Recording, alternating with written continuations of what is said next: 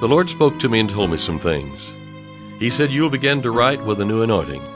And through the music and through the singing as you minister forth, my anointing will flow out from you. Those who believe that and receive that anointing will be healed in their body. Financial need will be met. Harmony will come to the home. The yoke of bondage will be broken, because it's the anointing that breaks the yoke. I'm David Engels, and this is the Hour of Anointing.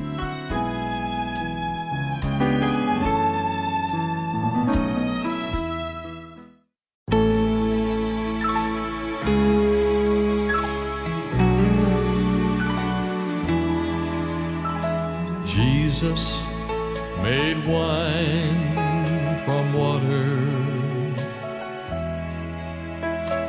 when they obeyed His command.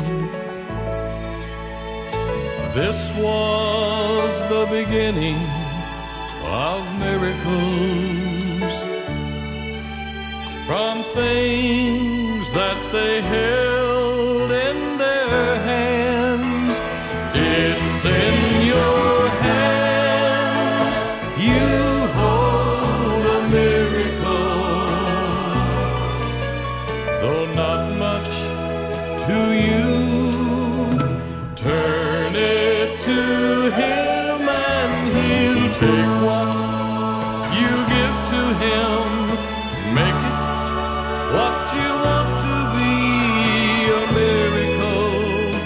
It's in your hands.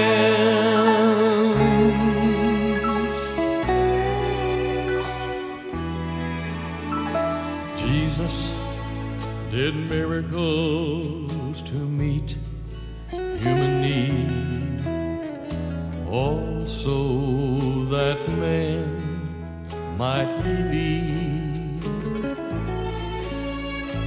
Almost always used common men who held in their hands common things.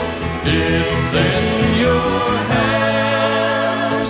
You hold a miracle, though not much to you. Turn it to Him and He'll take what you give to Him and make it what you want to be, a miracle. It's in your hands.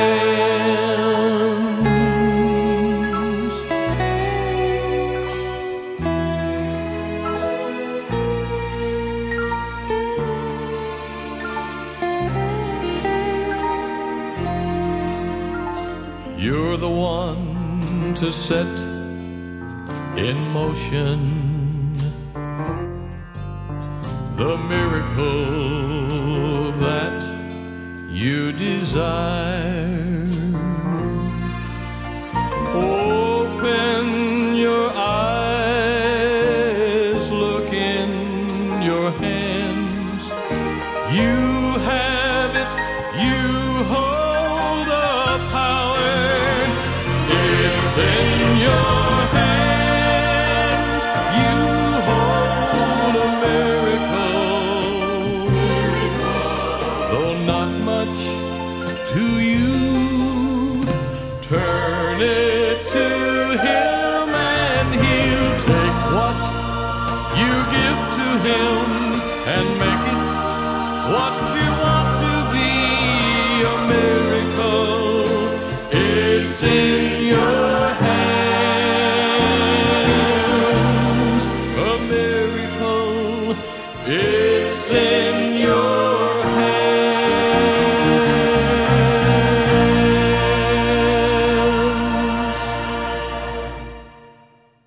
You know, you've got a hold of something, either in the physical realm that's worth something. I was thinking of the widow that when asked, what do you have in the house, the man of God was going to to move in an area that the Lord was leading him in to be a blessing to her. And so but it took something from her to release that favor and get the flow of faith, and the force of favor started for her. And he said to her, the prophet said to the widow, "What do you have in the house?" She said, "Well, I don't have anything in the house." But then kind of almost a second thought, "Well, now, I do have a half can of Crisco." Well, I mean, that would be our counterpart to it, see. She said, "I do have a little bit of oil, some cooking oil in the house." And, you know, there's something that we hold in our hands. Of course, in this case, it was something physical. Many times we hold in our hands just things that's within our will. That's kind of a overall term. It can certainly mean something that we have physically. It may be money. It may be a small amount of money. It may be a large amount. It may be some item that we hold in our hands. But see, God said that His Word says that there's always bread for you to eat and there's seed for you to sow. You've always got something. I heard somebody telling about being at with an Indian tribe out in the western states, and they even encouraged them to bring a pretty shiny rock that they may have found and polished up, or maybe a nice-looking button. Do something, you know. There's always something you can sow with, and God looks at what it is we sow. He doesn't count the quality as it were all that much, but He counts our willingness to get rid of something that means something to us. And sometimes we find ourselves so low that it may be a button, it may be a nickel, it may be $1, it may be some other item that has at least some worth to someone. But we sow that and we give that and we turn that over to God, and He'll take what we give to Him and He'll make it what we're needing. We're needing a miracle. You know, the reason that many well-thinking and well-walking Christians, although they're earnest, they're sincere, but many of them are weak, is because many believers have never dared to speak out with a vocal confession of what they are in Christ or who they are in Christ. And what this person must do is to find what they are in the mind of the Father, how the Father looks upon you, and then just say it out loud. You may just even almost whisper it, but get some breath across your vocal cords so that at least some noise you'll be giving out of yourself and confessing it out.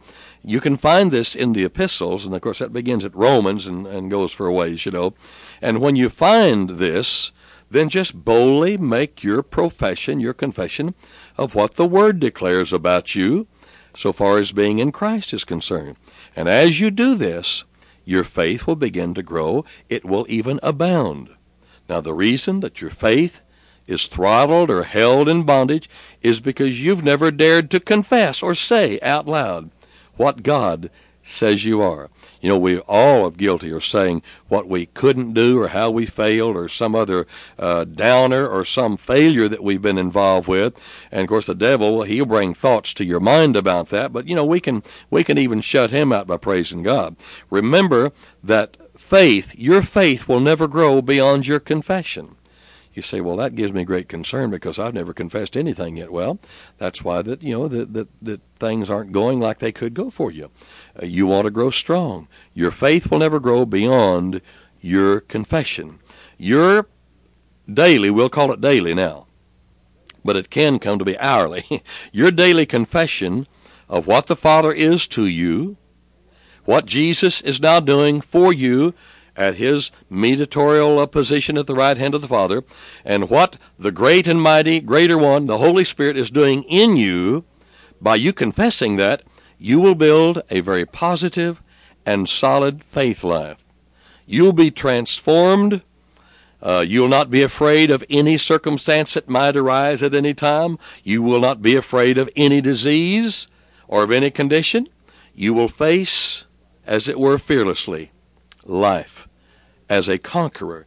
The Bible says in Romans 8:37, "Nay, in all these things we are more than conquerors." See, our head needs to hear what our heart has to say about this so much that our head will be renewed. In other words, we'll say our mind is renewed.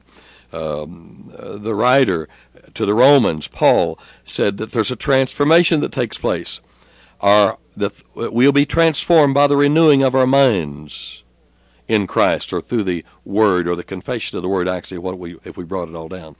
Therefore, that you will be transformed by the renewing of your minds, that you might know and prove what is that good, acceptable, and perfect will of God. A wrong confession is your confession of defeat, failure. I don't think I can do that. I've never done that. I could never accomplish this.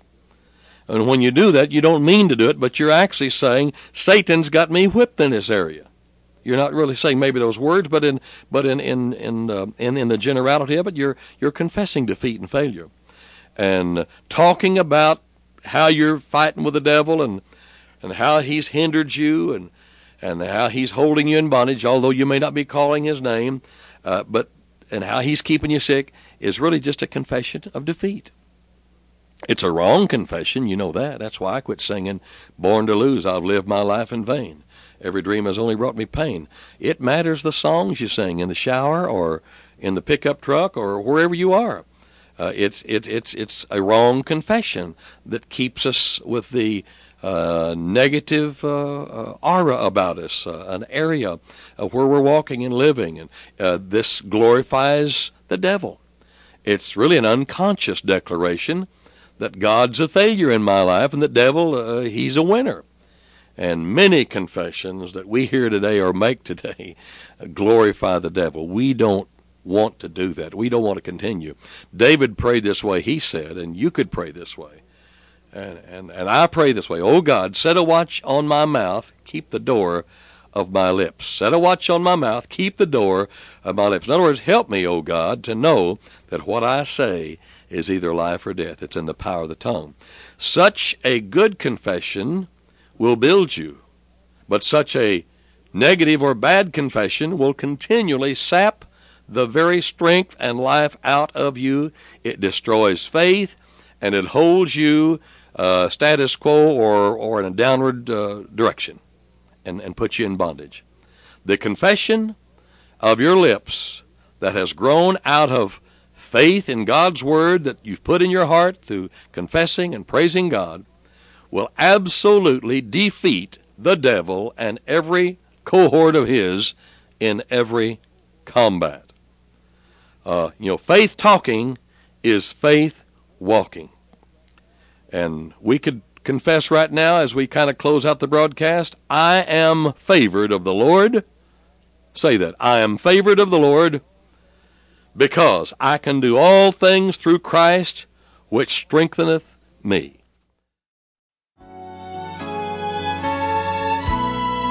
You've been listening to The Hour of Anointing.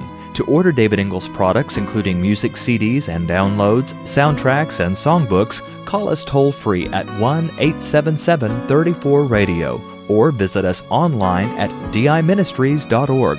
And while you're there, check out audio archives of past programs, including today's broadcast. Our mailing address is David Ingles Ministries, P.O. Box 1924, Tulsa, Oklahoma, 74101. When writing, please include an offering for radio time along with the call letters of this station. Tune in weekdays at this same time for the Hour of Anointing with David Ingles. Go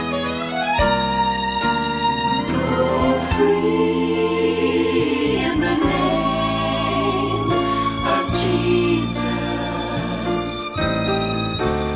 Go free in the name of the Lord. Act on His word. Let your voice confess.